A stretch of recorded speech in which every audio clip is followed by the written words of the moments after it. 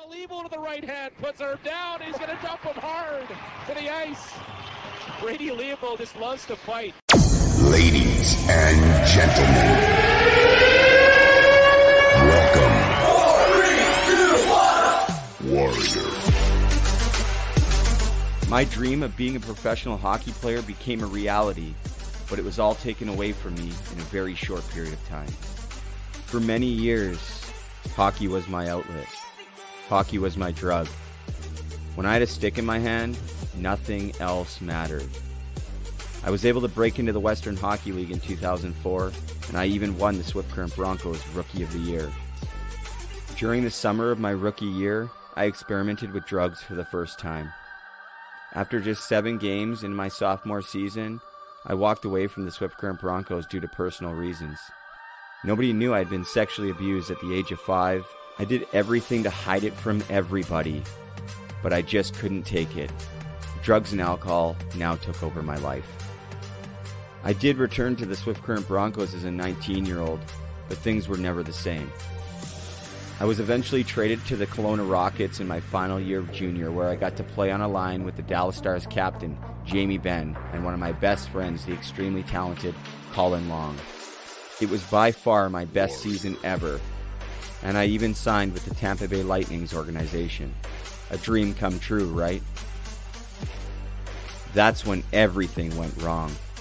First it was the cocaine, then came the Oxycontin, and that led me into a 12-year journey into the deepest pits of hell. Within 2 years, I had now made the switch to heroin, fentanyl, and everything in between, and I was now an intravenous drug user. Multiple suicide attempts, and over 5 trips to the psych ward, I was a shadow of who I once was. By 2014, I was homeless on Hastings in Vancouver, the worst street in North America. By 2015, I was a wanted criminal, making the Crime Stopper headlines more than once. After spending 3 years in jail, I had completely given up. With nowhere to turn and nowhere to go, I finally started to get honest. I took a chance and made some major changes. This is my story. 911, where's your emergency? Someone overdosed? What's the address? I overdosed over 10 times. I'm one of the lucky ones. And for that, I will always be grateful. This is for all the men and women we've lost. Matthew Lazinski, Mitch Fadden, this one's for you. My name's Brady Levold, and I've been to hell and back. This is the road to recovery. Oh yeah, able. Oh yeah, I'm stable. Oh yeah, no label. Oh yeah. What's going on, guys? Welcome. Hockey to Hell and Back, episode number 80. Of course, I'm Brady Levold coming at you guys live from Muskoka, Ontario on this Tuesday, December the 7th. I'm excited about this episode. I'll tell you what, since the first day that I started this podcast, my guest has been at the top of the list, somebody that I played against, fought, looked up to, and as my life went sideways, always looked to the guy that I kind of compared myself to. He was tougher, he was better, but that was about as close as I was going to get, and I'm just super excited to chat with him. There's a couple of things I want to cover before we go any further. There's lots going on. I just did another podcast previous to this with the guys from Minor League Madness. If you don't follow them on social media, check them out at Minor League Madness. And also on that call was Tyler Smith, Humboldt Broncos bus crash survivor, friend of mine. So Minor League Madness, Tyler Smith, and myself and Puck Support have combined forces, and we are now providing outside support for the entire PHPA. Any present, past player, you now have access to somebody to talk to 24 hours a day, 7 days a week, confidential. Reach out. It's going to be announced on Monday. I'm super excited about that because when I started all of this, the dream for Puck Support was just that, providing support and outlet for players, and it's since grown. But that is a huge step in the right direction. Braden and the guys at Minor League Madness, two of them are playing currently in the American Hockey League. Braden's in the East Coast Hockey League. They've gotten access to over 9,000 emails that we can make contact to with players who have come through the PHPA at different times over the last few years. So that's really cool. I'm excited about that. I'm going to get to some things at the end. I want to bring in my guest here, but before we do that, we'll hear from Regan Bartel and Team Issue. Hi there, it's Regan Bartel, the play-by-play voice of the Kelowna Rockets, Brady Leopold's biggest fan. Team Issued is connecting all walks of life. Team Issued does this by recreating that special feeling of being a part of something bigger. A community for all striving towards the same goal. TeamIssued.ca. Promo code TOEDRAG15 for 15% off. Awesome. Thank you. Gives me shivers every time I hear that guy's voice. I only played there for one season, but love that guy. When I was in treatment, I've shared this before. When I was in treatment in Kelowna, the one time that I went to treatment in Kelowna, Regan came over and took me out. He took me to church. He took me for lunch and just was an extremely kind human being and always has been. So thank you, Regan. Check out Team Issued. Anyways, guys, we're going to get right into this episode. This guy is a former Medicine Hat Tiger. As I talked about, he was drafted in 2006 in the 7th round, 189th overall by the Columbus Blue Jackets by my friend Doug McLean, who sent me a text earlier, by the way, saying, Derek's a great kid, late draft, great career. I think those were his words. Mac is a pretty short guy, but a huge fan of Derek Dorsett. This guy had, I counted 200, but that wasn't preseason. 200 fights, 105 of them coming in the NHL. And he didn't just fight like, nobody. He was fighting anybody and everybody. We're going to talk about that. I want to see how things were for him while going through junior, and just an unbelievable story. And I got tons of stories that he's never heard. And him and I really have not talked prior to this, except for like 2 minutes ago. So without further ado, originally from the great town of Kindersley, Saskatchewan, my former rival, longtime NHLer, now retired, Derek Dorsett. What's going on? Thanks for having me. Hey, man, thanks for doing this. This is a huge pleasure and a great honor, and something that I've really been looking forward to and hoping, because you're a hard guy to track down, man. Like, you're not really on social media and everything else. And I think I wanted to maybe prove myself a little bit before reaching out to you, but you've been so kind and just generous for your time. And I know you're busy, 3 kids, the wife, player development for Columbus. We're going to hear all about it, but thank you, man. I'm so excited you're here. And I know a lot of people, this is a live show. There's people watching that are also very excited that you're here. So thank you, man. Thanks for having me. Appreciate it. Yeah. So I want to like dive into your hockey career, because you weren't drafted to the Dub, right? Like you didn't get drafted. You were a list by the Medicine Hat Tigers. You played your midget AAA hockey for the Swift Current Legionnaires, right? Or at least your last year. And so I wanted to share this story with you earlier, but I'm sharing it because it always stuck with me. And I remember I was playing with a guy by the name of Mike Hangan. He was my best friend on the team. And we were in this one, it was called the LAC room, because we were doing correspondence classes. And there was this one teacher, Mrs. Martin, and we kind of gave her a hard time. And she was not having any of it. And she was like trying to put her foot down. And she's like, I'm not doing this again this year. She's like, hockey player. She's like, I had Derek Dorsett in here. He was telling me that he's going to the NHL and blah, blah, blah. And I remember like hearing that at 17. And I was like, wow, like this guy is, and regardless of, you're a kid, I'm just, the point is like at that time in your life, you were undrafted, you're playing for the Legionnaires, and you're telling people that you're going to the NHL. And that's the first step, right? Like you got to believe in yourself. So I wanted to share that with you. And we went on to go on, and we've talked since then and followed you, obviously, and we laugh about it now. It's funny, right? But I wanted to share that with you. So tell me a little bit about your time in Swift and the transition into junior hockey, and kind of what that was like for you being undrafted, because we know it's a little bit harder. You're behind the 8 ball. Yeah, I mean, it was a journey, even just to get to Swift Current. Like I was playing my last year of midget in Swift Current, so I was 16 years old. I got the late birthday, December 20th, and I had been cut from every AAA team in Saskatchewan. I thought I had a guaranteed spot in Yorkton when I went to camp, and I went to camp and I fought 4 times, and that's when fighting was still in minor hockey. And I fought 4 times in Mallard camp, and Sunday rolled around and they put up the lineup for the black and orange game, and my name wasn't on it, but there was still a few spots left, and there's games in the morning. So I'm like, oh, they just want me to play, the morning game. I'll play black and orange, and I'll be staying here type thing. And I remember I played the morning game, got in a fight in the morning game, was playing pretty good, I thought, and they'd kind of guaranteed me a spot. And I remember the coach came in after that morning game and cut the entire team at once. Just walked in and cut the entire team, and I was like, oh my God, like this guy told me, a month ago that I was going to be on this team. And, there was 2 camps left, and it was Swift Current and Moose Jaw. And so I went to Moose Jaw. Moose Jaw liked me. And then I went to Swift Current, and the only reason I went to Swift Current was a guy named Sam Sarson. His son, Scott Sarson, was playing in Kindersley, my hometown, in the SJHL. And I went there, and they said, you know what, we'll keep you as the extra forward.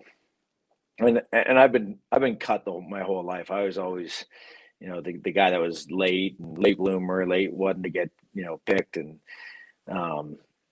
I ended up being probably, I think, 4th in the league in scoring, all-star game MVP, and, that's when my career kind of just took off, and I was 17 at that time. And then, I got listed by the Red Deer Rebels, and, went to camp there, and, Brent Sutter wouldn't guarantee me any school package and whatnot. And at the end of my Swift Current year, I went and played in the SJ with Kindersley in my hometown, and we went all the way to the Royal Viking Cup finals. And then I was drafted by the Green Bay Gamblers of the USHL, and I was starting to get a lot of attention from schools from what I did in the midget AAA league. The Saskatchewan midget AAA league was at the time probably the best AAA league in the country. I had never seen, Doris, just to cut you off there, I had never seen anything like it. Like I'm coming from BC at the time, like when I came to Swift first, we had nothing like that. We didn't have guys from all over Saskatchewan playing here, playing there. It was like, I couldn't believe how far ahead they were. And the hockey was like, you guys any one of those teams in that league would have came out west and crushed like 98% of the teams out there, just to let you know. But yeah, just sorry to cut you off.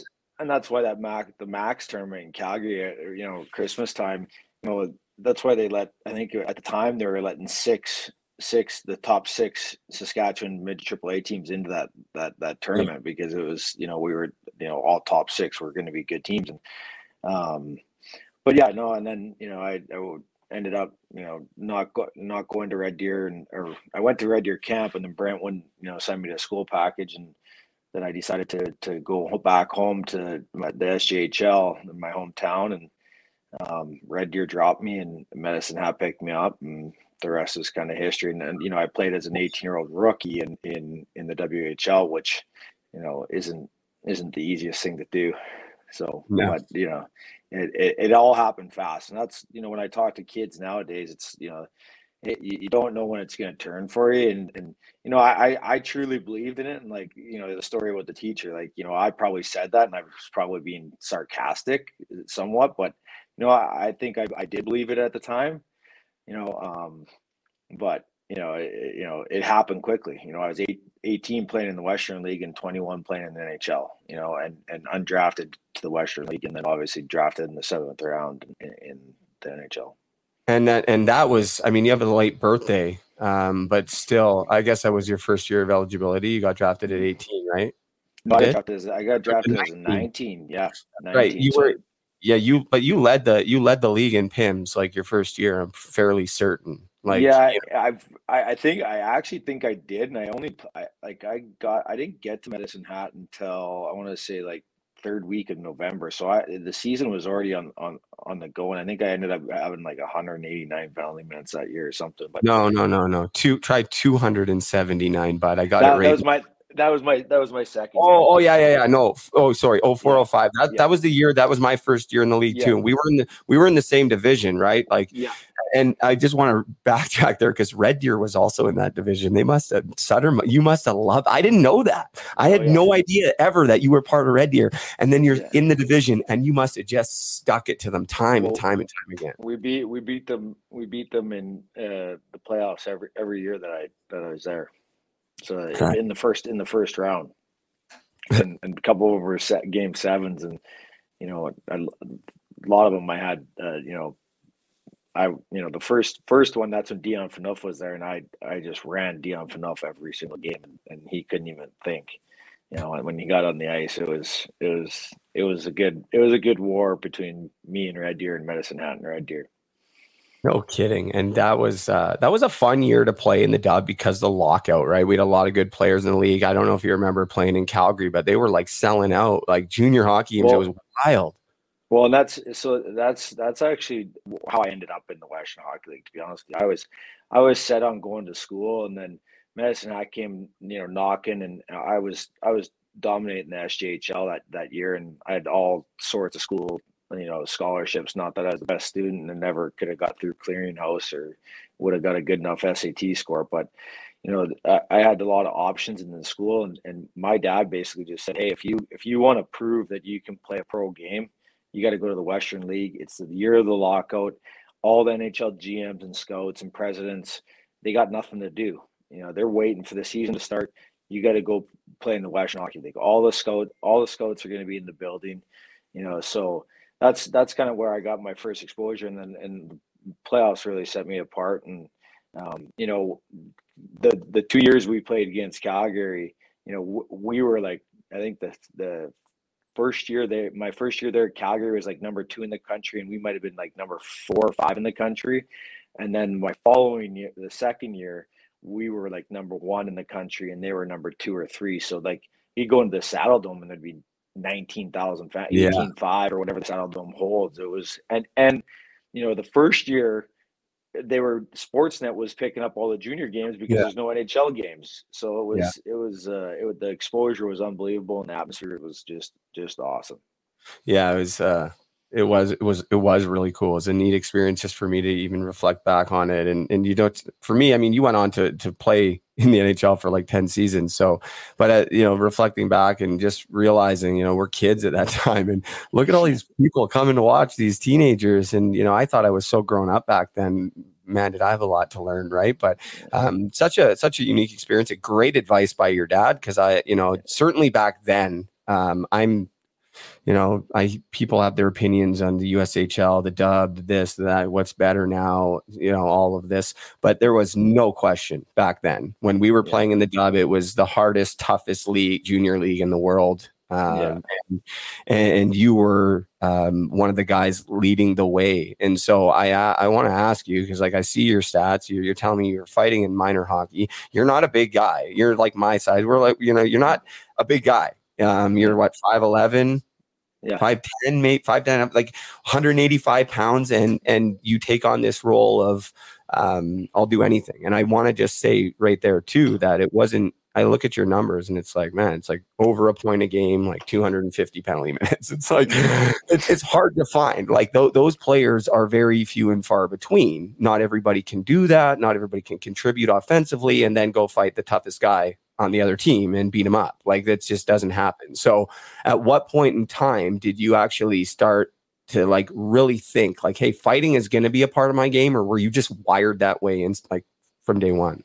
I think I was wired that way, but I think I also figured out that that's the way I was gonna have to prove myself, and the biggest thing that you always got to be noticed, and whether you're scoring a goal or if you want to keep advancing, and I just have that inner competitiveness. I got 2 older brothers, and a lot of cousins, and grew up in a competitive environment that everything street hockey turned into a fight, mini sticks turned into a fight, chess games turned into a fight, poker games, tables would get flipped. So it was just, I grew up in it, and when you're the youngest of everyone, and you learn how to, you just learn how to defend yourself and fight. And I don't think anyone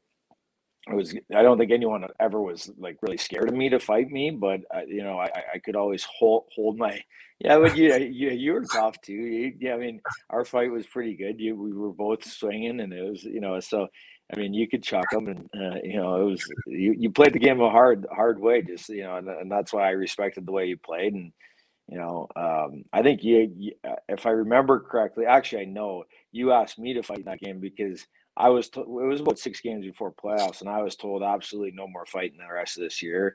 And then when I did, and I broke my hand, Willie Desjardins was not too happy with me. He was not, and my dad was not too pleased either, because he knew that Willie told me no more fighting. But sometimes it's just, when like I respected the way you played, and when sometimes when someone asks you, you just got to give them the fight. And, Well, listen, I appreciate. I've held on to that fight for a long time, Doris. Not gonna lie, but it was a little backstory there. I have the video. I'm gonna play the video too, just for people to watch. And I don't think I hit you once. It looks like I do, but you hit me so hard, man. And I wish I couldn't get in my old Facebook, but I have pictures we went to Kootenay after, I think, back when Kootenay was in the league. My whole face was like yellow, like down here. I looked like I was jaundiced for like a month.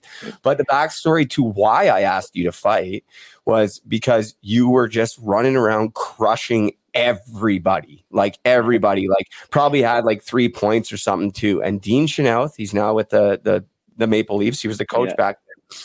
And he went in between periods. I think it was the third period we fought too, man. Like I really do. It wasn't like early in the game. He was either on the bench during a timeout or in the dressing room. He ripped our entire team, was like, who the fuck's going to do something about that? Dorsett? All you guys, none of you guys will step up and blah, blah, blah, ripping everybody. I'm not even going to name names, but other guys who would fight and were leaders on our team. They're like, you're not doing it. You're taking it. And I was just like, I didn't say anything. I just went out and I asked you to fight, and I'll play the video. And this is what happened in Medicine Hat. I also lost my forefront team in an exhibition game in Medicine Hat. Your first in the league. Anyways, here's the fight back in I think this was late 2007, just before your guys' Mem Cup run. Yeah. Brought a toque or something that now they want to give it kind of a cul-de-sac thing where you got hair on the side, and that looked kind of cute, don't you think? It'd be a little bit different. Leopold and Dorsett are going to punch it out. Here's Dorsett taking a couple of uppercuts, and now he's making some contact with Leopold, but Leopold standing right in there. He's connecting as well with some good hard rights. Boy, that's a good battle. Leopold and also Derek Dorsett swinging and throwing punches at one another. And finally, the linesman get in there and break it up. Both of those guys landed some pretty good punches. Well, good old Bob Ridley, man. It doesn't get any better than that. His voice, eh? No, he's the best. He's the absolute best, and guy that I keep in contact with, and he's just a legend. That guy, he should be in the Hockey Hall of Fame.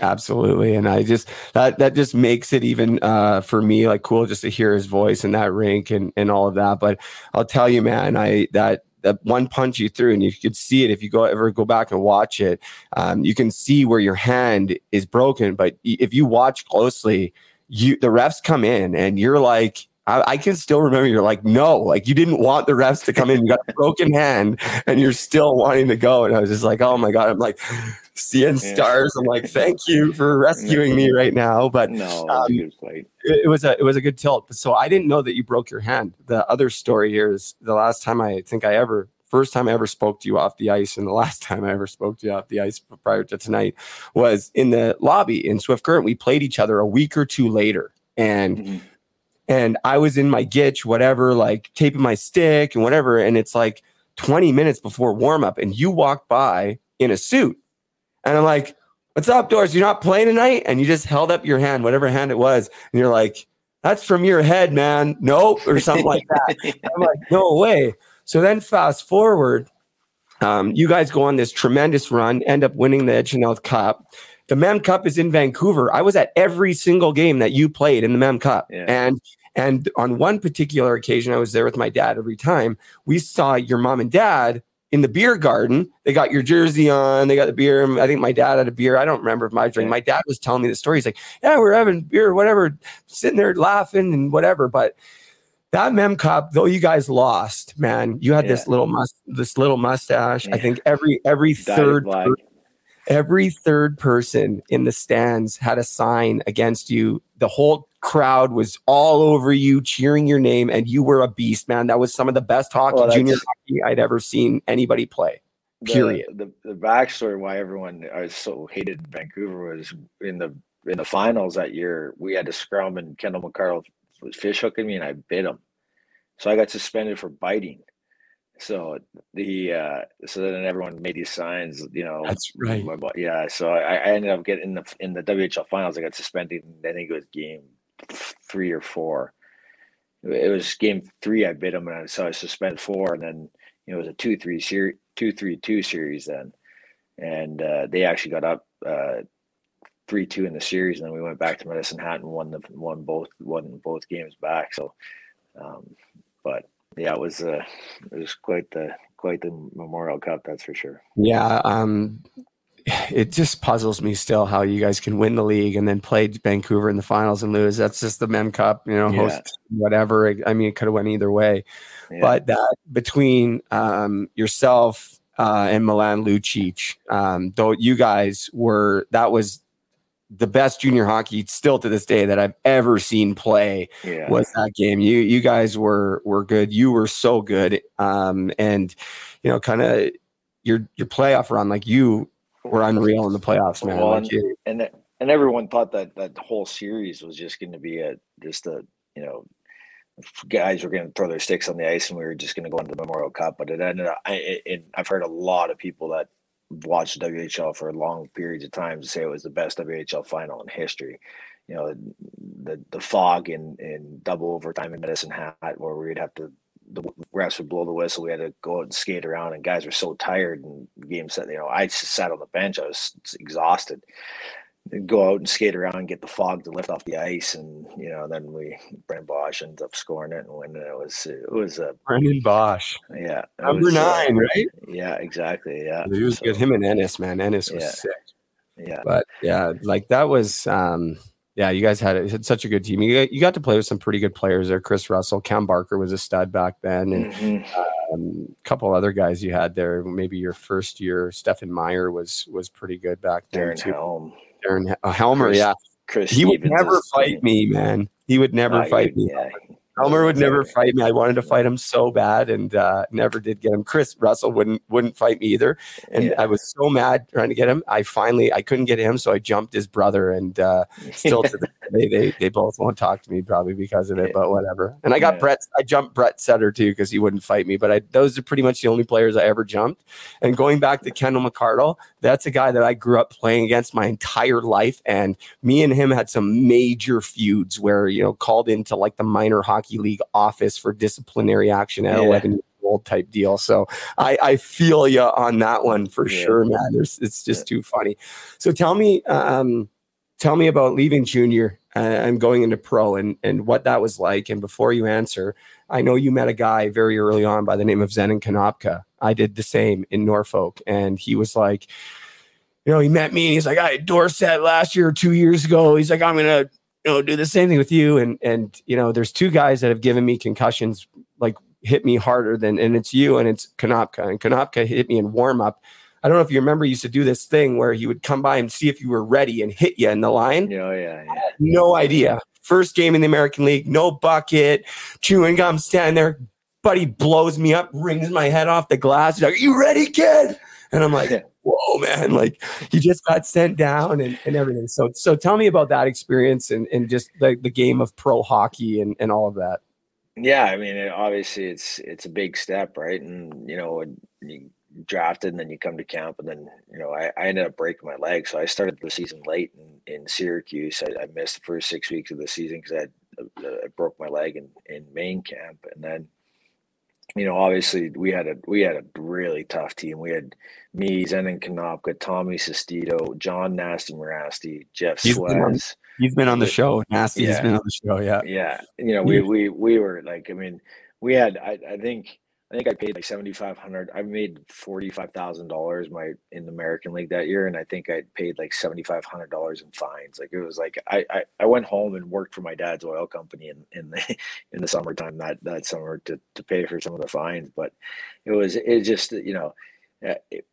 it was wild. Zenon Konopka was an unbelievable leader. He was a guy that drug everyone into the fight, and I have nothing but respect for the way that guy played. And that guy, he put a lot of hard miles on, and I have stories for days on Z. Like, we'd have Royal Rumble. Like, on the bus trips, Z would bring like an old Royal Rumble video, and we'd draw names out of the hat of who the character is, or Bret the Hitman Hart, or whoever, Stone Cold Steve Austin, and you get your number, and then once they we'd play the DVD or the VHS on the bus, and it would come flying, if Stone Cold Steve Austin was coming in, and if that was me, I'd have to come down the aisle, and then it was a full-on Royal Rumble at the back of the bus, and it was like we're going down the highway and the bus is going sideways, and it was a lot. I mean, it was a lot of fun. But I think that year I played like 62 games in the AHL, and I think I had like 34 majors or something. It was a daunting season, but I wanted to get recognized, and Z was one of the guys that said, hey, if you're not on the score sheet with an assist or a goal, or a penalty or a bunch of hits, you got to fight. You want the scout leaving the rink with a note of you, whether you did a fight or just being noticed, and I took that to heart, and it was a lot of fun that year. One of my funnest years of hockey, for sure. Yeah, I heard you also say it's a daunting task. So talk to me a little bit about the role of your experience of being a guy that, Doris, there's no two ways about it. You could play the game, you could score, you could pass, you could skate. You were a hockey player, like legitimate, skilled hockey player.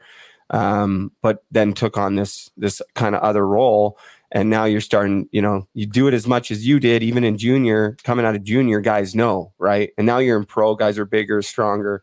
Tell me about the evolution of being a fighter in your mental state, from early on until that very first year of pro, and what it was like for you, like the day of a game, the night before a game. Like, were you a guy that was stressed, anxious, looking to see who's on the other team? Who do I got to fight? Are you watching video? Talk me through that, if you don't mind. Yeah, I mean, obviously, I think I wanted to play, and I thought, there's you got to earn the trust and respect of your coach right away. And the ways you do that is, be a good teammate, stick up for your teammates, get noticed, do things that other people aren't willing to do. And I did those. And then once I got that trust and respect from the coach, that's when I would start to show my skill a little more, because once you get that, you get a little bit more leash from the coach, if you make a turnover or take a bad penalty. And, I took a lot of bad penalties, but I the one thing that when the coaches would tell me I have to quit taking bad penalties, I'd say, I understand. And I'd try and correct it. And, but I also drew a lot of penalties. There's not a stat cat. Well, there is now with analytics, but back then there was no analytics that had a stat, a column that penalties drew. And no kidding. I bet you I drew 2 or 3 penalties a game by people either whacking me in the back of the legs or getting frustrated, or so a lot of the coaches that I had always gave me a little bit of rope, because they knew I would do whatever it took to win, and whatever was, if they and it takes time to build that trust, and it did. And I would say early on in my career, fighting, I didn't think twice about it. Like it didn't bother me. It didn't bother me to get beat up. I didn't get embarrassed if I got beat up. I always believed if you win every fight you show up to, and I had that, mentality, but, it does wear on you, and, I early in my career, I never looked at it and been like, oh, I'm going to have to fight this guy tonight. And Actually, never in my career I did, because I never ever felt I had to. But a lot of times I did, just because I respect the other guy that was asking me to fight, and I think, as my career went on, I think I started to, once I had kids, and it wasn't something that I always wanted to do. But at that point in my career, once I had kids, I was also, I didn't have to. I could pick and choose. I didn't have to fight in preseason. I didn't have to do those things because I already established myself. But it definitely wears on you. I mean, you do get anxious. You do, when things are, sometimes, when I was on teams, when I had to fight out of my category, my weight category, or I played on some teams where there wasn't anyone else that did it, and I was, looked upon doing it, and I would do it, and I always go by the mentality too. Don't ever ask someone to do something that you're not willing to do. So I would never, I've had guys that I've got mad at on my teams that, fight him, they're pointing at me, and it's like, whoa, buddy, pick your own back. Like, you don't, I will fight for you, but you don't put me out there like that. If a guy's going after you, I'll look after it. I could read the situation, but don't throw me out there, like, and don't ask me to do something that you're not willing to do, and that's kind of the way I went about it. But, I would do it over 100 times, was there some sleepless nights? Yeah, sure. When you're going up against St. Louis, and, Ryan Reeves, I mean, he big tough guy. Yeah, you get a little anxious, but but I was willing to do it, and I kind of slowed down towards the end too. The 20 fight major years were hard years. In the shoulders and the back, and what about the head? What about concussions from fighting? There's times where I've been hit, and definitely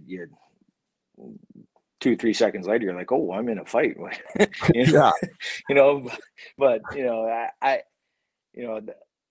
looking back, yeah, I mean, I probably have more concussions that are diagnosed. One thing I did when I did finish playing, I went down to the brain plasticity place in Orlando, Florida, and got checked out just out of my own comfort, paid out of my own pocket, and got them to check me over. And I'll probably do it again in 5 years, just to make sure that I'm not trending in a way that it doesn't, but that it shouldn't be trending.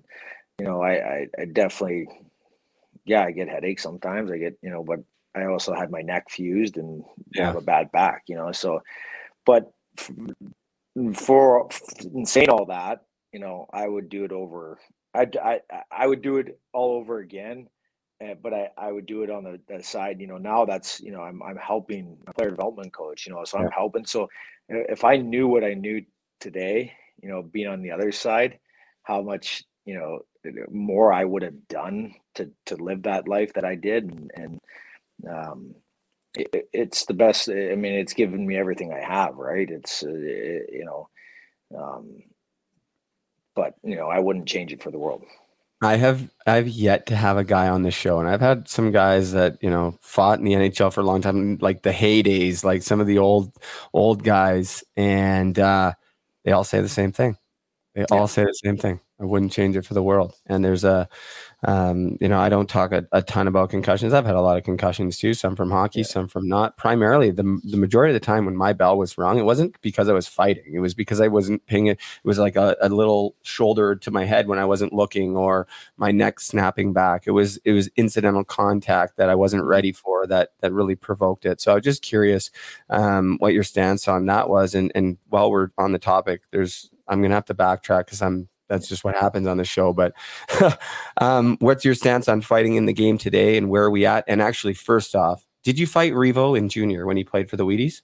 No, I fought him. I fought him his rookie season in St. Louis. Okay, but you guys never connected in junior. No, I know. I don't remember. I don't know if we even played against each other in junior. Either way, I was out of the lineup or he was out of the lineup, or I think we all obviously Medicine Hat switched to from the so we went west. Like we went to Central, and we didn't play the East as much as we normally did. So I don't recall him in junior, or playing against him in junior, but I do in St. Louis, and I fought him when he was in St. Louis, and it was his rookie season. It was a marathon of a fight. Like it was a great fight. I would say it was probably a draw, which is a win for me. And he would always ask me to fight again, right? And I probably would have fought him again, but the following season, I fought him late in the season. We didn't play St. Louis again, and the following season he fought Karkner. One punched him. Colton Orr broke his orbital bone, and he fought one other big guy that he one punch, another tough guy, Derek Anglin. And I fought Derek Anglin 3 or 4 times, but he kept asking me to fight, and there was no way I was fighting him again. He was knocking out all the heavies in the league, like one punching him. So I was just like, no, I'll steer clear of that one. But so he's a guy that I respect, tremendously. Look at what he's doing in the league now. I mean, he contributes every night. Yeah, absolutely. And I remember him predominantly in junior because I used to chirp him. To be honest with you, I was like, "Who are you?" And look at the career he's had, right? Like, and I same with you. Like, I have a ton of respect for what he brings to the table every single night, and I really believe that it's a lost art in our game of hockey. I didn't want to say it before I asked you, but and you asked me that question. I didn't really answer it. I truly believe that there's this place in the game for fighting, and I am one of the old school guys that I think it's a safety thing. Let the guys police it themselves. I always felt tough when I was in Columbus. I felt tough. You know why? Because I had Jared Bull beside me. Like if I knew if I couldn't handle it, he was coming in. And when we were in Syracuse with John Narassi, Zdenek Knauer, Tommy Sestito, like felt comfortable. I did. I knew no one was going to take liberties on us. I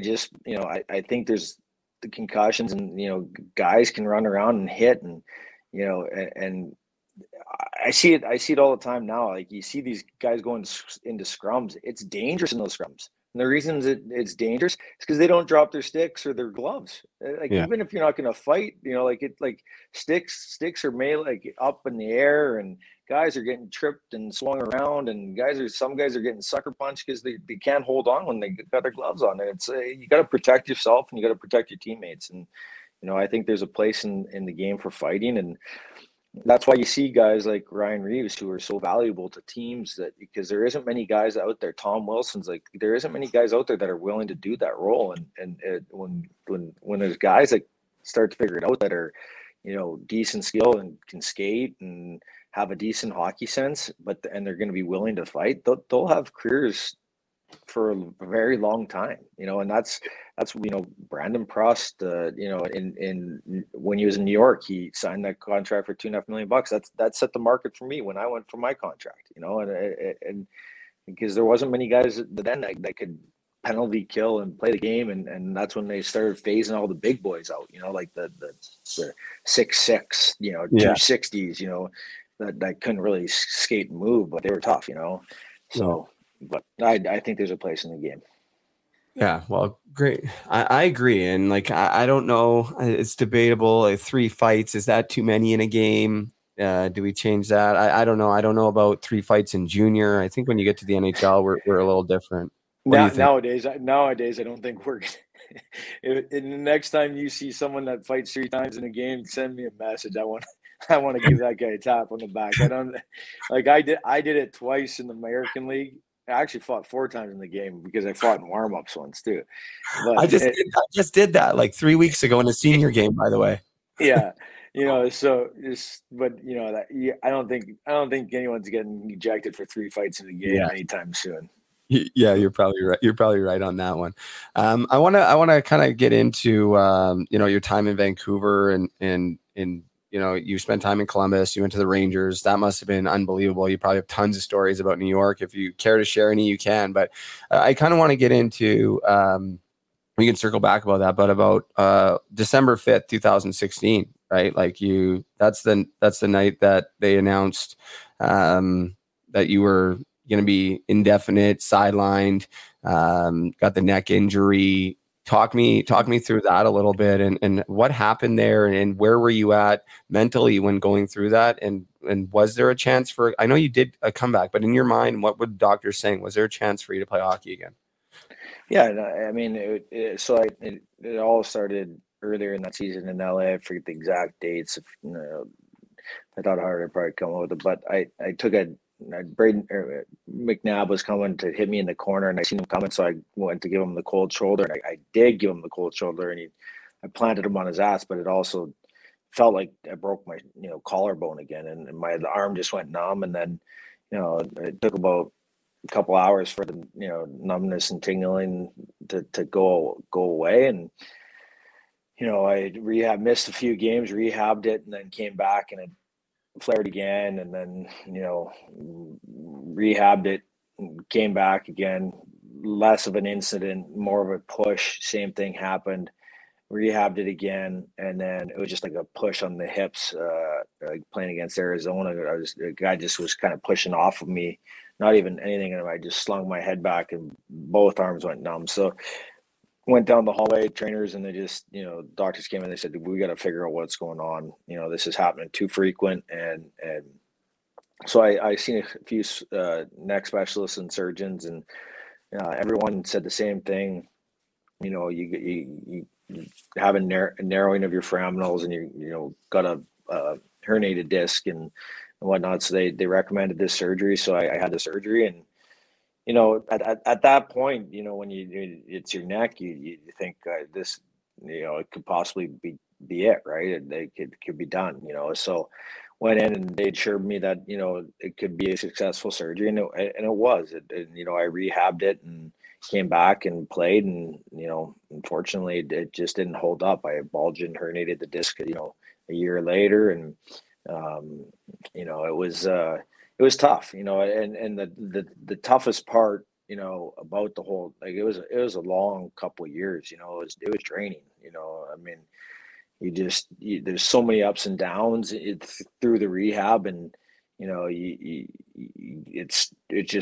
work so hard. I worked extremely hard through the rehab process, and there'd be days that I felt great, and then I'd come in the next day and I'd be working out, doing my training, doing my core exercises, doing things, and then also tweak something else, and it's like, oh geez, and then it's like 5 steps back, and then there was a lot of emotional times where sometimes I was in tears in the gym through my rehab, and then because it felt like it was going good, and then it would set back, and then I trained really hard, and I came out and I was having my best year of my career. I was playing 15, 16 minutes a night. I had, I think, 7, 8 goals or something like that, and I was playing unbelievable, and it just couldn't hold up, and so I went and I had a bulged disc and a herniated disc, and at that time I was just mentally spent. It was exhausting.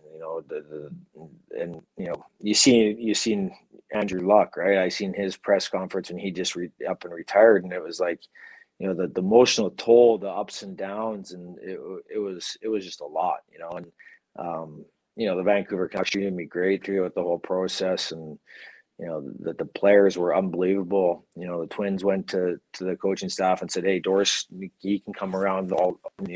So the remainder of the season, even though I was done playing and I had basically announced that I was done for good, I'd still go down in the rink in the morning, toss on my workout gear, walk around with a coffee, sit in on the meetings, and it was still one of the boys. And if I didn't have that, I don't know where I would have went with it. It was a lonely time, not a lonely time, but it was uncertainty, and it all just comes crashing down, and yeah, I mean, it wasn't hard. And the next, I always thought I was a guy that was going to be prepared for when it was done, but I wasn't, and because I have other passions in real estate and business. My family's very entrepreneurial, and I thought I had it figured out, but I didn't, and it was a tough few years, and it didn't end there.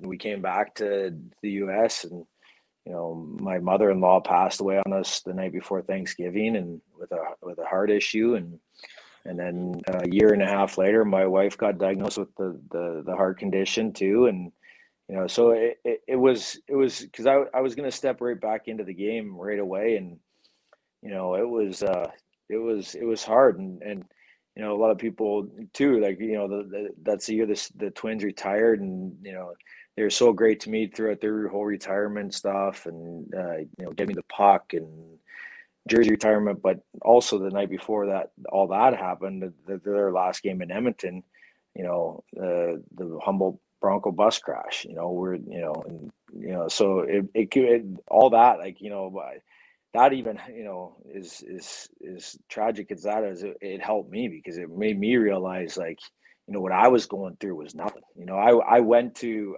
Saskatoon to the hospital and visited some of the guys that, survived and their families, and I wasn't going through anything.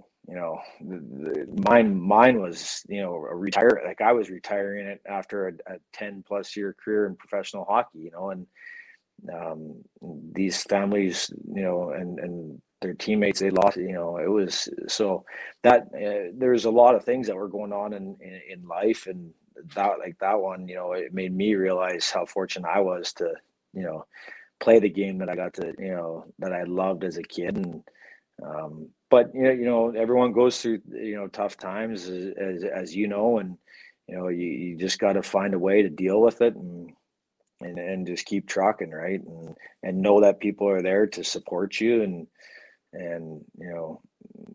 there's help out there. You just have to find those people that you can lean on. Absolutely. Very well said. And I'm sorry that you went through all of that and the injury, and very, very good to put it into perspective. As tragic as all that is, sometimes when we see others going through something, it can put us kind of in our place to say, hey, this might be hard. I might not be feeling great about this, but it could be so much worse. And like I'm gonna make it through this. I'll be better for it in the end. But I'll tell you, from the people that I've talked to, whether it be guys like yourself who played for a long time in the NHL, several guys that I've talked to had like pretty big contracts and stuff, like money, and doesn't matter. Like when you lose something that you've done your whole life, it's just not easy. It doesn't matter what you have to fall back on or this or that. I don't know if there's ever a time that it is ever easy, even if it is on your own terms, to say, hey, I'm going to go in a different direction because I'm too old or this or that or whatever, an injury.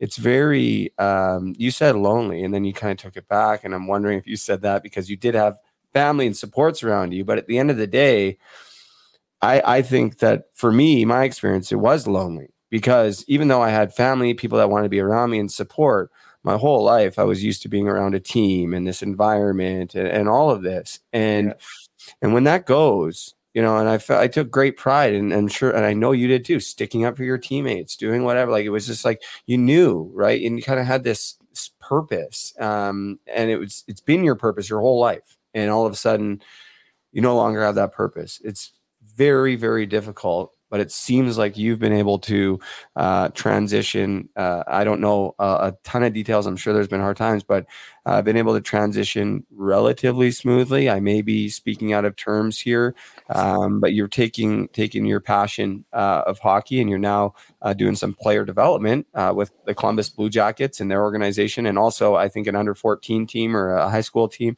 Tell us a little bit about that, and how are you enjoying that side of the game now? And are you, like, do you still have a part of you that wishes you could still be playing? Because a lot of guys, they're not quite ready to be done. Did it take you a while to come to terms with that, Doris? And how are you with the coaching role now? Yeah, for sure. I mean, obviously there was a lot of ups and downs. And that you said it, that team atmosphere, and you know, I was searching for the longest time, and that's, fortunately, I met a great guy, here in Columbus, Brent Reitzel, and he took me under his wing in the development game. And actually, how I met him was I was looking at his house. I was looking to buy his house, and I mentioned to his daughter was the realtor, and I mentioned that I was looking to get into real estate, and when we were looking at the house, and she said, "Oh, you should talk to my dad. He's a developer." And so we met, and I shadowed him for 6 months, and then next thing you know, I had a full-time job with them, and I met great people, and then I was back in that team environment, and that's when I felt alive again, and then I had some coaching opportunities before that, and it was hard for me to watch hockey. It made me sad. It made me like I was missing out. I felt like I could still be doing that. I should be still doing that, and it was hard, and I had a great support system, and sometimes when people go through it, they don't, and that's why I've learned, through my times of when I was playing, is just, everyone's going through something, and just, sometimes everyone always wants to have the words to when someone, and it's not, you just got to listen and let that, let them say stuff and just support. But then I when I was doing the real estate stuff with Brent, and then they asked me if I would help out, with the high school hockey team, but I had a young family at the time, and that's when I was starting to think I wanted to get back into player development, or back in the game, in the Western Hockey League, or in the NHL. And I said, you know what, I'll help out when I can. I don't want to overcommit myself. And then I got out on the ice with those kids, and I loved it. I didn't miss any practices. I didn't miss any maybe a couple games on the weekend when I had family commitments, but we went to the Final Four. It was unbelievable. And when we lost in the Final Four, I said to these kids, I said, guys, because they're all thanking, they're thanking the coaches, right? And I said, I don't want you guys to thank you. I don't want you guys to thank me. I want to thank you guys. You guys don't know what you've done for me. And I teared up. I was emotional. I said, you guys, this game of hockey is what I built my career and my life off of. And I'd lost a passion for it. And you guys have brought it back, and that's when, hockey, the fire lit again for me. And I'm only a few years out now, and so then I went and coached in Medicine Hat through the COVID season to get back in and make sure that's exactly what I wanted to do. Willie gave me the opportunity to do that, and the Columbus player development thing came up, and old teammate, great friend Rick Nash is the director of the player development side, and Jarmo and Kekalainen was the GM when I was with Columbus, and then he actually traded me to New York, and so he knew me and knew what kind of person I was and player I was, and they've given me an opportunity to do it, and I'm taking it day by day. I love being back involved in hockey. My kids are starting to show interest in it. My oldest kid loves it. My middle son is starting to play, and so I help out coaching that, and I still help out coach the high school hockey team when I can. So I go to mostly practices just because I travel on the weekends to see our prospects and with the Blue Jackets. But then I help a AAA team that another teammate of mine coaches, Feder Tooten, and I just love I love giving these kids knowledge and giving back to them to hopefully a few of them. I don't even care if they go on just life lessons and, of how to treat people and be good people and, show manners and be respectful. And there's a lot of things in life that aren't that, that we forget about, and it's a crazy time right now with COVID even. And so the way some of these kids are struggling with school and stuff like that. So it's, I found my passion in helping, coach and in a sense, a teacher, and right. I love it. And, I wouldn't change it for the world right now. I love it. I love to hear that, man. And just, you can see and hear the passion like behind it when you're talking about it. And it is, right? Like you're developing players, like hockey players, but it goes so much beyond that, right? Like it's not all these players are going to go on to play junior or pro hockey. Maybe some of them will, and maybe there's another Derek Dorsett coming your way that is going to get passed over, and you can just be like, man, keep going, look at me, keep going, and maybe he'll squeak through. But at the end of the day, it's just about being a good mentor, being a good role model. Like sometimes that is way more important than the on ice development, to me, at least at that age. Well, and the thing too is that, hockey's, it's under fire for the way some of the things in the past have happened, and rightfully so, and rightfully so. And I get asked it all the time, like, do you have any hazing incidents or anything that people did against you? And fortunately, I didn't. I was lucky enough that it didn't. I still got you. Don't worry, loud and clear. I got you. Yeah, sorry, my AirPods just died. Luckily, I didn't. And people, how can we change that? And I have kids. I have 3 kids, 7 or going to be 7 next week, 5 and 3. And I always tell them, I say it's my job to instill the confidence in my kids to know what's right and wrong. And everyone's right and wrong is different, but it's my job to instill my values into my kids so that they're confident enough that they can stand up to what's right and wrong. They're right and wrong. And if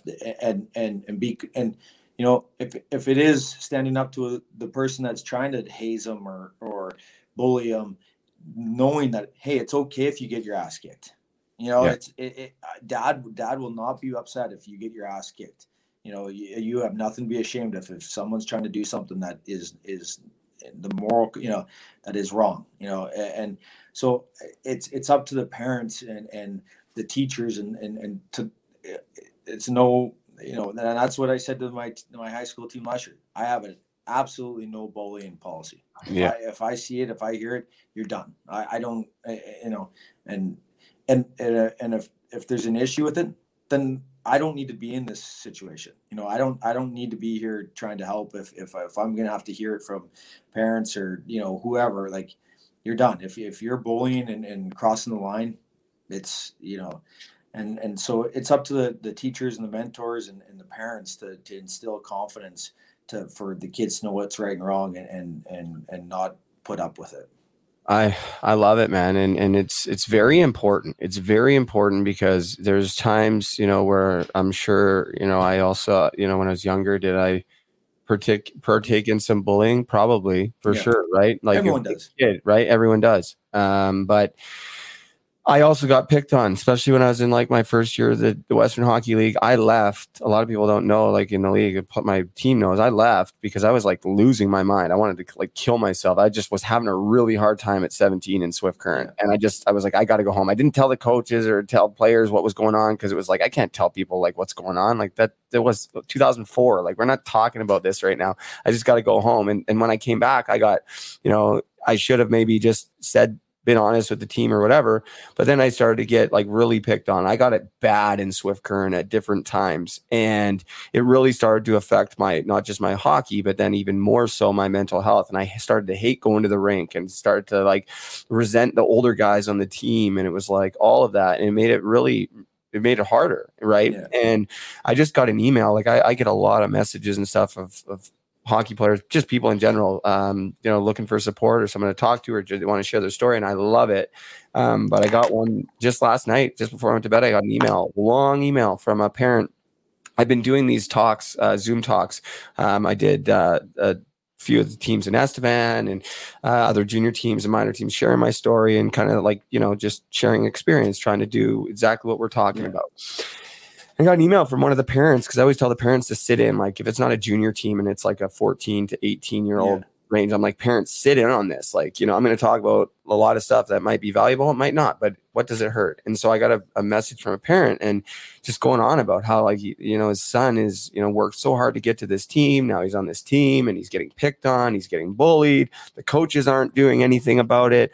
The kid's starting to act, having, I don't even want to say, but, starting to have suicidal tendencies and talking, and starting to not like hockey. And it's like, wow, like this is a 15-year-old kid who's now experiencing this, and it can be so it's terrible. So I love to hear, I think everybody needs to adopt that policy. And I think people make mistakes.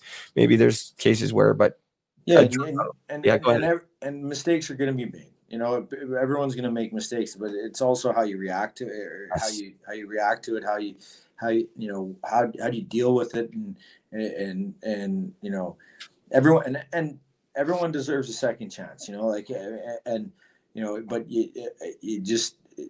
it's up to that's my number one goal in life, is to make my kids so confident that they know the difference between right and wrong, and they stand up for it and stand up for other people too.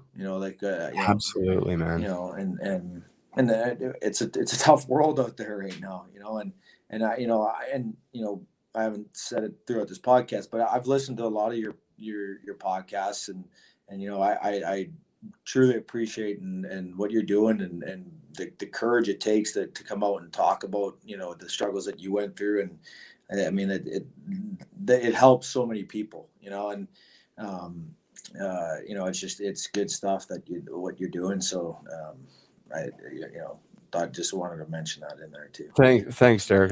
I truly appreciate. Thank you. I know you got 3 kids and stuff. Your wife's probably like, hey, I got not. They're in bed. I got nothing. No, I know, but the wife's going, the kids are in bed. Are we going to hang out or what's going on? But there's some people watching, and just a few. I'm just going to get to a few comments. Yeah, for sure. Tipo9 Hockey, which is actually Matthew Meanser. He's from Argentina, watching in Argentina. Quick plug to him. He is originally from Buffalo, New York. He's been on the show because his story is so captivating. I had to bring him on my show. He moved to Argentina, and he's taking, and while we're on this topic, actually, anybody listening, okay, he's in Argentina, in like the southernmost part of South America. It's like the end of the world, okay? And he has brought like hockey to this area. He's a woodworker, carpenter by trade. He's taken these trees that only grow down there, and he makes wood hockey sticks for the population, because they don't have gear. And if they get gear, it's like super expensive to ship in. And the community is like lending goalie pads, and they got the roller hockey and now the ice hockey and everything. However, Matthew is having a really difficult time with equipment. He's not even like running practices because some of the kids are getting injured. So I am going to try to I got a couple buddies that own sports stores and different things. We're going to try to put together something for these kids down in Argentina. I'll share you some of the links there. It's incredible what he's doing down there. And these kids just have such a passion, and shout out, you remember Stan Smeal, obviously. So Steamer's little brother, Dean, is surprised he's not watching. This is like the one show. If you're watching, throw up a comment. He watches every show. He's a good friend of mine. I know that he, the plan was he has a junior B team in Alberta, and he was actually going to bring up the 2 best players from Argentina to spend a month, with the team, ride the bus, do the whole thing and everything else. So it's a really, really cool story. So shout out Matthew in Argentina. They're going through a couple of things from earlier about the partnership. Thank you everyone for your support with Minor League Madness. If you didn't hear it, go back and check it out. You'll be hearing a lot about it coming down the pipe. And you talked about the Humboldt Broncos, Tyler Smith. He's now a friend of mine doing some good work with us. Stuart Smith watching, who recently came out here to visit me, and I had never met him before. Assistant fire chief in Abbotsford, where the world was ending. Says, good Saskatchewan kid, naming all those towns, bring a tear to my eyes. Former Weyburn Red Wing of the SJHL, and now a fire chief in Abbotsford. He's watching. My buddy Carson Grant from Comox Valley Dodge says, looking good, boys. What's up, Carson? Igor Shesterkin says, the concussion story is fascinating to me. Brandon Garner says, didn't Dorsett fight John Scott? Twice. That's crazy. Hold on.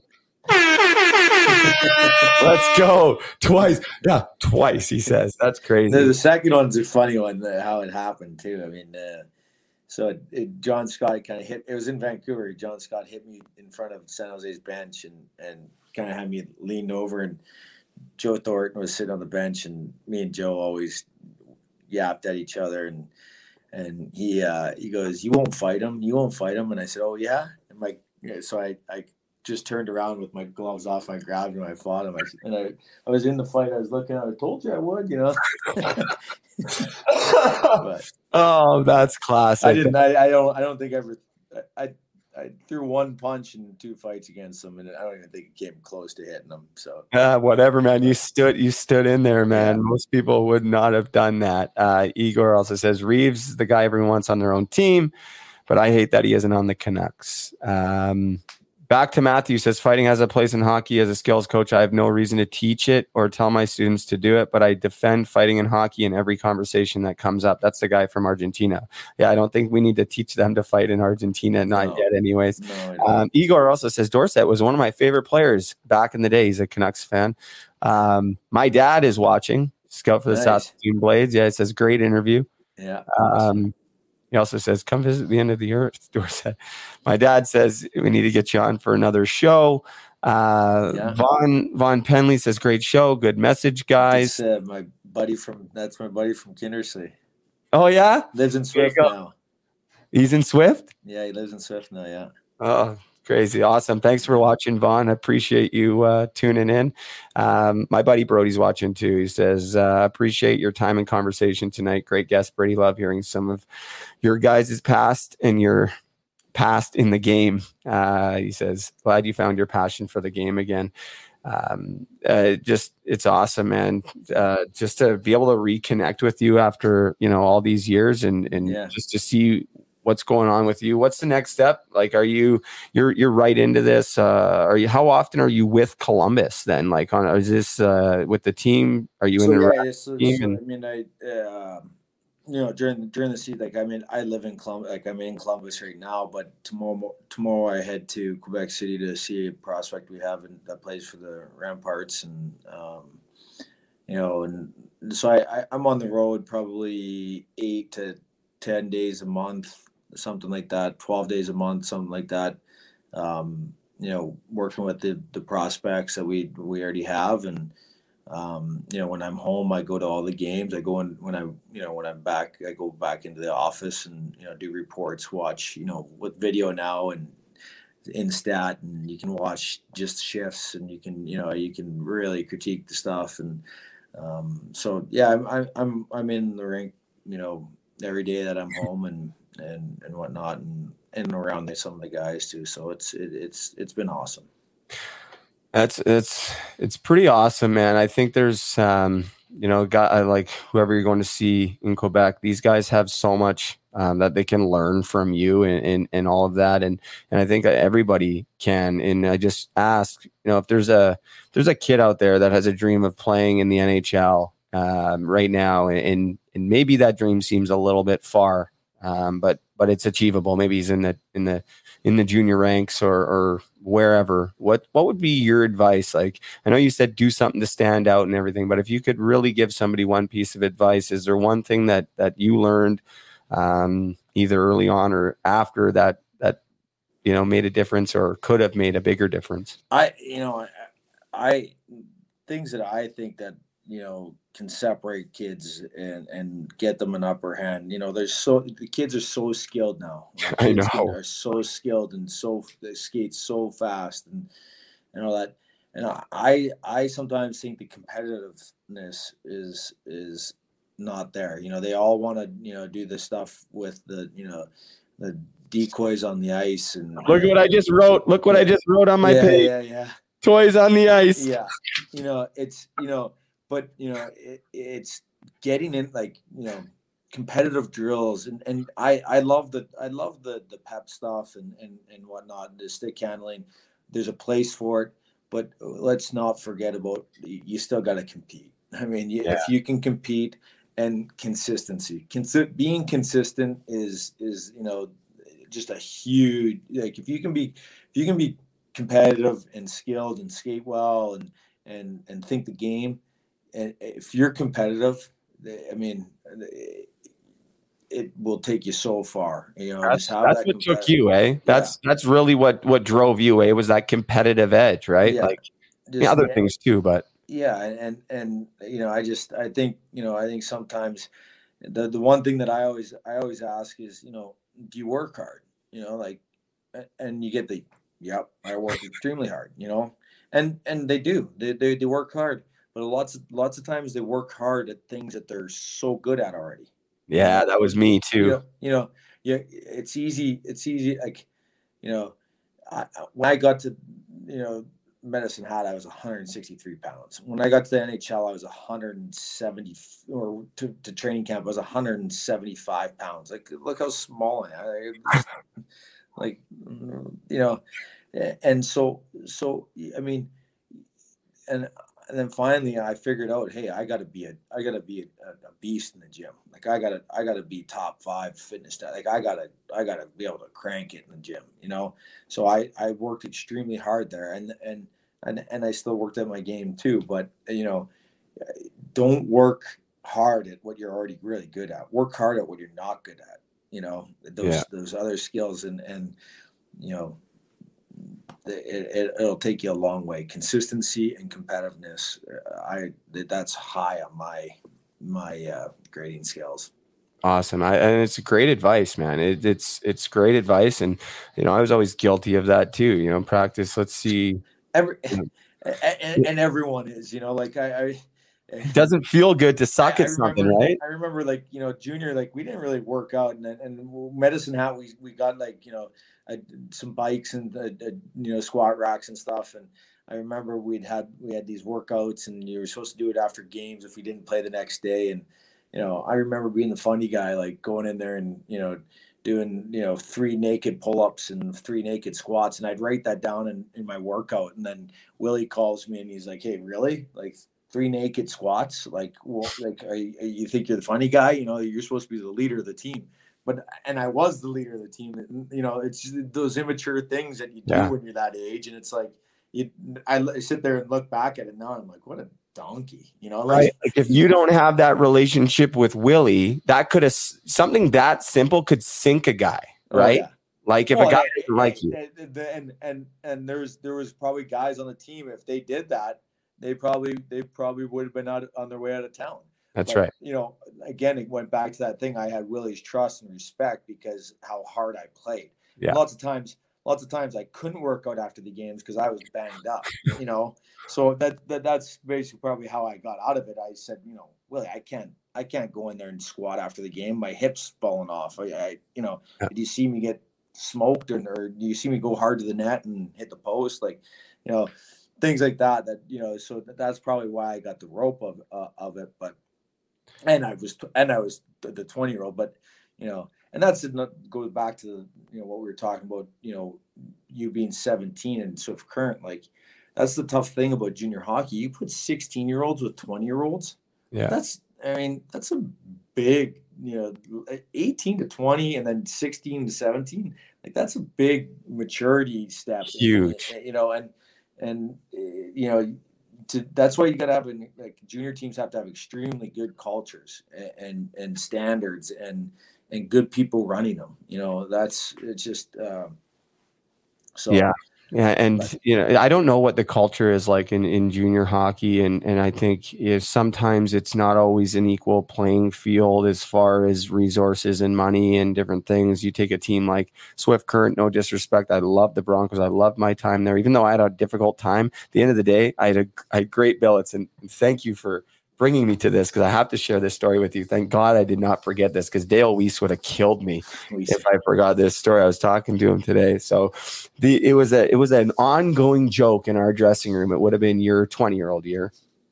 And so I had the Billets, the Kerslakes, bless their hearts, unbelievable people. I think it was Mary Beth's dad. Mom and dad own this farm. I forget where, about it, 45 an hour away from Swift, wherever. Anyways, this old guy, really, really awesome dude, like the kind of old guy that you want to talk to when you're talking. So anyways, one day we were playing, I don't know if we were playing you guys or whatever. It was prior to us fighting. Anyways, and I had brought like 6 guys over to the house for breakfast. I used to make everybody eggs and everything else and whatever. So we're all sitting around the table, and there's 6 guys, and in comes this old guy, and he's going off about the game that you had last night. And he talks like this, and he's like, you guys hear about that Dorsett? I'll tell you, he's built like a fire hydrant. He's a mean bastard. Just like that. He said mean bastard like 4 times. And we were like, I'm sitting there eating eggs. We're laughing. So for like the whole rest of the year, our whole team's like, you know about that Dorsett? He's a mean bastard, right? Like me and we still like we didn't talk for a number of years. And like it's still an inside joke where it's like, you know, he's a mean bastard built like a fire hydrant. This guy went off on a rant about you. He's like, he's tormenting the league. I'm telling you, he's a mean bastard. You guys gotta look out for this guy. It was so funny. All the people in Swift Current or in management, they're all upset because they had the chance. Sam Sarson, they had the chance to. Tim Tisdale was my AAA coach. They had the chance to sign me. I mean, I was right down the hallway, and they didn't even they thought that I was a bad character. So, man, there's I don't know, man. I think, you know, everything happened exactly. I think the way that it had to happen. Like I'm going to wrap this up fairly quick. Yeah. I would love to get you on again sometime down the road. I know you're busy and stuff, but you know, just pick your brain and more stories and kind of just where hockey's going and all of that. I could talk to you for forever, dude. Like I feel like, but I forget what I was even going to say. Are you forgetful? Like, do you forget stuff? I forget. My short-term memory is just cooked. I got a great long-term memory, no short-term memory. There was one thing that I wanted to ask you prior to hopping off, but now I forget because I do that. Couple more comments I just want to get to before we go. Stuart's watching. Says, today's players skating around with the toys with their heads down. Big time pet peeve for me. Me and Stuart actually. So, you know, the fire chief that I was telling you, he flew out here. That's him there and me just right here a couple weeks ago. And, you know, we had a great conversation about this. And I watch all of these kids on the ice and like their head is down. Like they're doing all these moves and this and that, and their head is down. And I'm just like, I got no time for that. Like maybe a little bit, like if you want to practice that stuff on your own or whatever, but like, man, when you talk about the competitiveness, like we're talking battle drills and stuff, like if you can't do that, you will not last. I don't care how skilled or whatever. You can't compete and battle for pucks. There gets to a time in hockey where that skill, it'll come in handy, but it's the little intangibles of the game, like getting pucks out and getting pucks in and winning faceoffs and blocking shots and battling. Heavy on your stick. Yes, exactly. Like those are the things that people like. I had no idea as a hockey player coming into junior. I'd never done these battle drills. Like at least me, like I thought I had, but I had no idea like what a real practice was like. And, you know, you kind of figure it out as you go. But I tend to agree with you, and you've seen it. I haven't seen it as much. These kids just don't know how to compete like they used to, at least the majority of them. Some of them, I can't say everyone, but is hockey trending in the right direction right now, you think, Derek? Like, are you a fan of the game? Like now, I know you said you had a hard time watching. I know you're in the rinks all the time, but are you a fan of the game? Like, do you enjoy watching hockey, or are you watching now because it's your job? And I truly love it. I truly love, you know, the process of helping these kids, you know, try and live out their dreams. And if there's any bit of advice I can give them, and you know, help them along the way to live the life that I got to live, which was unbelievable. I mean, you know. So yeah, no, I like it. I think the game is, you know, I think there's changes that need to be made, and I think that, you know, that conversation can go on for days, you know. But I you know, the one thing that I do notice is that there's going into some of the junior rinks and whatnot, the entertainment, like the fan experience isn't that great. I think they gotta start. Like, you go to some of these college games and it's just amazing. Like the atmospheres, they got the bands playing. They got, you know, it's awesome. You know, and you go into some junior games and rinks and it's quiet. They're not even. I mean, and I know we're coming off or we're in the middle of a pandemic, and you know, so some people aren't coming. But you know, you go to some and it's just like it's a snooze fest. You know. Yeah. And, you know, and you get the real old people, you know, old school hockey guys are like, wow, they took fighting out of hockey and it's killed junior hockey. And I don't believe that. The skill level is so good. And, You know, you can't tell me that everyone was going there to see a fight. I mean, the Western Hockey League, yeah, there was fights, but I mean, we would go 5, 6, 7 games in Medicine Hat without a fight, you know, so, and the building was still full, but you know, so it's just, you know, you got to create this a little bit of buzz, and, you know, with social media and cell phones and the instant gratification that everyone gets, you got to create some environment and some, you know, enthusiasm in the stadiums to get, you know, to get it back. But I think hockey's in a great spot. I mean, it's an unbelievable game. Yeah, isn't it, man? Like, and you know, you said it earlier. I know I keep saying I'm going to wrap it up, but there's, you know, you're not with where you are without hockey and looking back and everything. And to be honest with you, like, you know, my life went I was totally disconnected for hockey for 10 years, but without hockey, without the hockey community, my experiences from, you know, battling, competing, whatever it is, it kept me alive for a long time and helped me fight through all that shit away from hockey. Yeah. And now, because, you know, I've been able to put myself, I'm coming up on 2 years clean and everything else, and I've put my story out there. Like, not everybody has that support, right? Like, and sometimes it's, you know, we need more, and it's more like, okay, well, people around, it's not just about the social media or whatever, but just to know that people have embraced my story, the hockey community, I am forever grateful and indebted to. Without them, you know, I don't know if I'm even sitting here. I know I'm not sitting here today alive, even having this conversation with you. So there's so much good that comes from hockey. 2 final questions. Favorite rink to ever play at other than Kindersley? Because my hometown rink is my favorite rink. I don't know if yours is too, but you know, favorite junior rink, favorite NHL rink, and one player you played against that was just like, wow, this guy is so good. Yeah. Favorite junior rink, I'd have to say, Medicine Hat, that old barn in Medicine Hat, and they tore it down this year. Oh, did they really? Yeah, they did. Yeah, it's going to be a condo development now, I guess. So, but that barn and just the fog I mean, it was unbelievable. And then NHL rink, I think Rexall. I always played good in Rexall. I grew up an Oiler fan. My dad was a diehard Oiler fan that went to all their playoff games in the 80s. Like, you know, so I went there a lot as a kid. Played the last game ever in Rexall.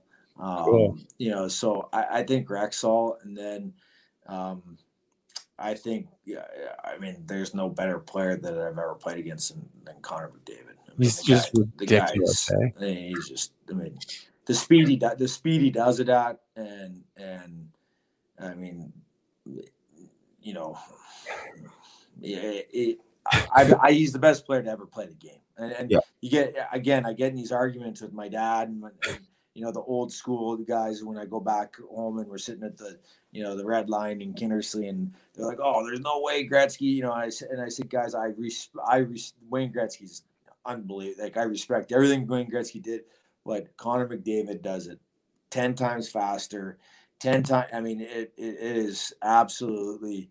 And in an era where goals are a premium. Yeah. You know, like, I mean, you know, Connor McDavid isn't coming and, you know, sliding it on, and the goalie's going down on one leg and going for the kick. Big slap shot at the blue line. He charges 20 feet, one pump faking it. But and God, what Wayne Gretzky did is absolutely amazing. And I don't think some of his records will ever be touched. Yeah. But Connor McDavid is something else. I mean, I honestly, I watch it and I laugh, man. Like, I legitimately laugh at some of the stuff he does, but I can only imagine being, you know, on the bench or on the ice or whatever. And actually, because people that watch hockey, it looks fast or whatever, but when you're on the ice, that was my first game. That was my first game back from neck injury, was against Edmonton, and me, Brandon Sutter, and Marcus Granlund were the shutdown line against them, and we shut them down. And I basically I shadowed them the entire game and frustrated the crap out of them and held them. We held them pointless, and you know, that's honestly that just that game, the confidence that I got from that game, I truly believe it led me to have 7-8 goals or whatever. I don't even remember what it was, but 7. You know, yeah. 7 goals in 21 games or 20. You know, like that's, you know, I was going to smash I was on pace to smash my career high in goals, you know, and points, you know. So, but that game gave me the confidence, like, wow, you know, everyone was talking about it, and it just makes you, you know, confidence.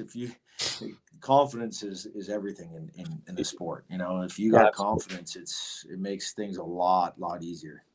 Absolutely. Okay, listen, man. We've been doing this for like an hour and a half. I could talk to you all day. Yeah. But I like, from the bottom of my heart, dude. Like, I really, really appreciate this. Yeah, anytime. You know, like it's been something I've been looking forward to. I followed you like probably closer than I care to even admit. I mean, there's times when I had no idea what was going on, but there was times when it was like, hey, man, like I just watched your career and I just. There was a little bit of envy, Dorse, but I'll tell you, there was other guys that I watched and I was like pissed off. I was always super proud of you, dude, because I knew that you deserved it, and that you put yourself out there for yourself, for your teammates, for the fans every single night, and you brought it, man. You brought it in junior, you brought it in pro, and it always looks so good on you, man, to see you succeed. And I just think of Mrs. Martin, you know, telling her you're going to play in the NHL as an unlisted last, you know, midget AAA team kind of going on. And here we are, man, you know, 500 plus games, could have been even longer. But an unbelievable career. Seems like you're on a great path. I'm super proud of you and really grateful for this conversation. Yeah, thanks for having me. And like I said before, you know, good stuff that you're doing, and keep going. And congratulations on, you know, being clean for 2 years and, you know,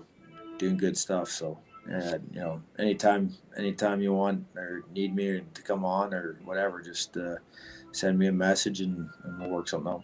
Thanks, buddy. And quick final plug. I don't know if you remember Michael Wachturo. Yeah, he's watching. He was another tough too. I had a couple of good ones with him too. He was a tough He guy. might have been my first one when he was in Everett. My first dub fight back in the day. Crazy how it all comes full circle, eh? But shout out Mike Wachturo. I had to throw that in there. Anyways, Doris, man, thanks so much, and I'll keep following your journey, and I look forward to doing this again soon. Yeah, sounds good. Okay, thanks, bud. Yep. All right, guys, that's Derek Dorsett. Man, great conversation. I know all of you guys enjoyed that. If you're watching on YouTube, smash that like button. If you're not subscribed to the YouTube channel, please do so. I know a lot of people watch on Facebook Live. Really going to try to transition out of Facebook to just YouTube. And then, of course, all the audio is available. If you're listening to audio, same thing. Please subscribe if you're listening. I greatly appreciate it. Couple things before I say goodbye. You guys know me. I like to talk. I don't know if anyone's seen this video. Now, this video is old, but I kind of wanted to just play it because a little plug to Doug McLean, who drafted Derek Dorsett. This was from a few months back. A hat. This was given to me by Brady Lebo, who started this group called Puck Support. And I'll tell you what, it's a great organization. Brady sent me this. That's awesome. I've been on Brady's show. Brady, he's a kid that played major junior hockey, was with the Tampa Bay Lightning for a short time, had some major drug challenges in his young career. And he's taken this upon himself to help families who have had challenges and lost young players because of mental health. This hat I have on has a logo on the inside of it with Todd Hewen's name on it. Todd played for me in St. Louis, and he had, obviously we lost Todd a number of years ago. This T-shirt has, oh my God, Bob Probert's name on the inside of it. And that's what they do with all the things. So look, if you can check it out. That's a little plug from Doug McLean and Nick Kyprios. I don't believe they're doing that show this year. I'm not sure why. I got to ask Doug that. But Doug's going to be on the show again in the near future. Thursday night, 2 episodes this week, Thursday night. I have one of my very best friends, certainly from my teenage years, in David Rutherford, joining the show. Just another one that I've been waiting to get on. Him and I go way back, way back, and we have a lot to cover. He's recently retired from professional hockey. I also have Todd Minerson, who is the head of Movember Canada, joining the show. That will be next Tuesday, 9 p.m. right here, Facebook, YouTube. Excited about that one. And following Tuesday, I'm excited to announce that I'm going to have Ryan Russell and Steve, a.k.a. Oli Postinen and Jakob Ardown from On the Bench. If you don't know who On the Bench is, I don't know where you've been these last couple of years.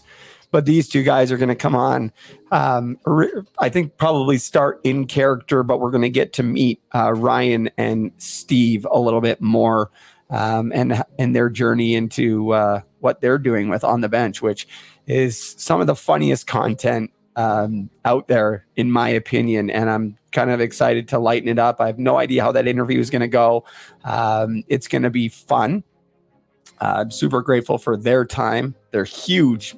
Probably some of the biggest hockey influencers on social media these days. So that's really exciting. Tomorrow, I am off work. I am headed to the Rink of Dreams in North York, just outside of Toronto, Ontario. If you've watched or listened to the show or follow me on social media, you've seen me at the Rink of Dreams this summer. The Rink of Dreams is now fully covered in ice. They have the refrigeration plant outside. They've got a mini Zamboni. And tomorrow I have the ice all to myself. I've got a goalie coming. I've got Caitlin coming, who is one of the best women hockey skills out there. She's in the Sportsnet commercial. She's going to come out, do some stuff, do some videos and stuff for puck support and that, which is cool.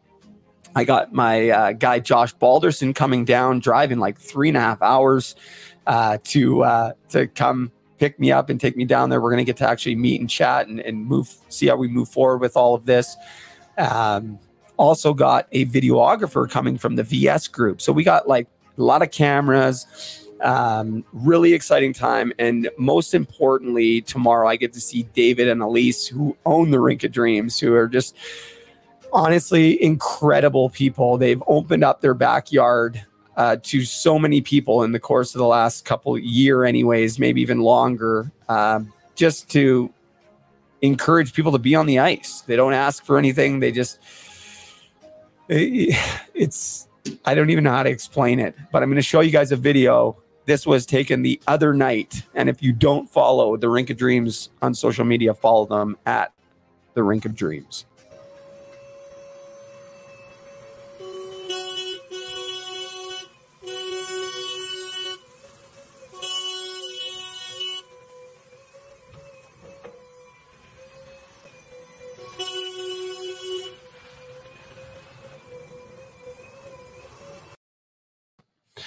So that's where I'm heading tomorrow with the crew. Very grateful to David and Elise. I messaged her yesterday, 2 days ago, I guess, or yesterday or the day before, and I said, "Hey, you think you can squeeze me in?" She's like, "My schedule is wide open for you anytime." And I'm just like, wow, you guys are so kind. It's gonna be a lot of fun. Very much looking forward to it. It is honestly just about getting photos and videos and that kind of stuff. It's not about going out there and playing around, even though I will. But just the reason why I share that with you guys is because, you know, there was not too long ago when I would have never believed that I would have been invited to places like this again. Be welcomed into people's homes and lives and all of that. And just, I honestly, it means a lot to me. And it's not just them, it's several people. But it's things like when I realize where I was and where I'm at, there's still a long ways to go, and I'm going to go. But I'll tell you, there's hope in there, and there's hope in there for everybody. It doesn't matter how far you've fallen or what you're going through. If you're willing to do the work and make a change, get honest. I always say that. It's, to me, my biggest issue always was being honest, especially through my addiction, just saying, hey, yeah, this is what's going on. It was really difficult for me. I held on to it for a long time and just kept lying and saying, no, this, no, that, or whatever. But after I got honest and started to just share, amazing things have happened. Amazing things. Friends, relationships, gifts have literally fallen from the sky. Gifts have literally fallen from the sky. Are there things in my life that I don't have? You're damn right. I haven't talked to my kids in several years. It weighs on me heavily every single day. But I don't focus on that if I don't have to, because I just keep putting one foot in front of the other in hopes that by doing so, it will give me an opportunity to be there for my kids when the time is right for them, because that is now where I'm at with all of it. It's not up to me. It's up to them. But what is up to me is how I conduct myself, the choices that I make, what position am I putting myself in, so when that day comes that I can be the best version of myself for them, for everybody. And it's a process, and it's been hard. But there is always hope. There is always hope. There's somebody fairly close to me that is going through something right now, and he or she is going to go and get some help. And I just couldn't be more proud of that individual. And I won't go any further. It doesn't matter at this point. I would just ask that everybody, all my supporters and listeners, keep this person in their prayers, because it's not easy, but it is possible. And there's people out there that care, and I'm one of them. So anyways, if you're struggling, don't give up on yourself. Don't give up on yourself. Nothing changes unless there's changes. We can't expect to keep doing the same thing over and over again, expecting different results. In fact, that is the definition of insanity. Doing the same thing over and over again, expecting different results. I'll see you guys Thursday night, 9 p.m. Eastern, with David Rutherford. Be kind, stay grateful, and remember, have a great day, if you so choose. Oh yeah, able, oh yeah, I'm stable, oh yeah, no label, oh yeah, you know me, I have only a path, I'm lonely, but damn, I'm going to win. I don't want no fake love, I want the real stuff, everybody listen up, cause I'll only say it once, I'm gonna show you all the path, if you want it bad, I'm gonna show you every side, yeah, how you can get it back, yeah, cause I ain't never done, I'll be number one, working hella hard until I get just what I want, yeah, rises like the sun, yeah, fatal like a gun, shooters gonna shoot and I'm gonna shoot until I fall, yeah, always do it on my own, so I gotta get through it, and the only thing I know is to love what I'm doing, never give up, never slow, till I finally prove it, never listen to the no's, I just wanna keep moving, yeah, I put out all this art, it's my only medicine, yeah, everything I do, I'm just being genuine, yeah, I'm sick of being screwed, feel my own adrenaline, yeah, I do just what I do, and I hope you let me in, yeah.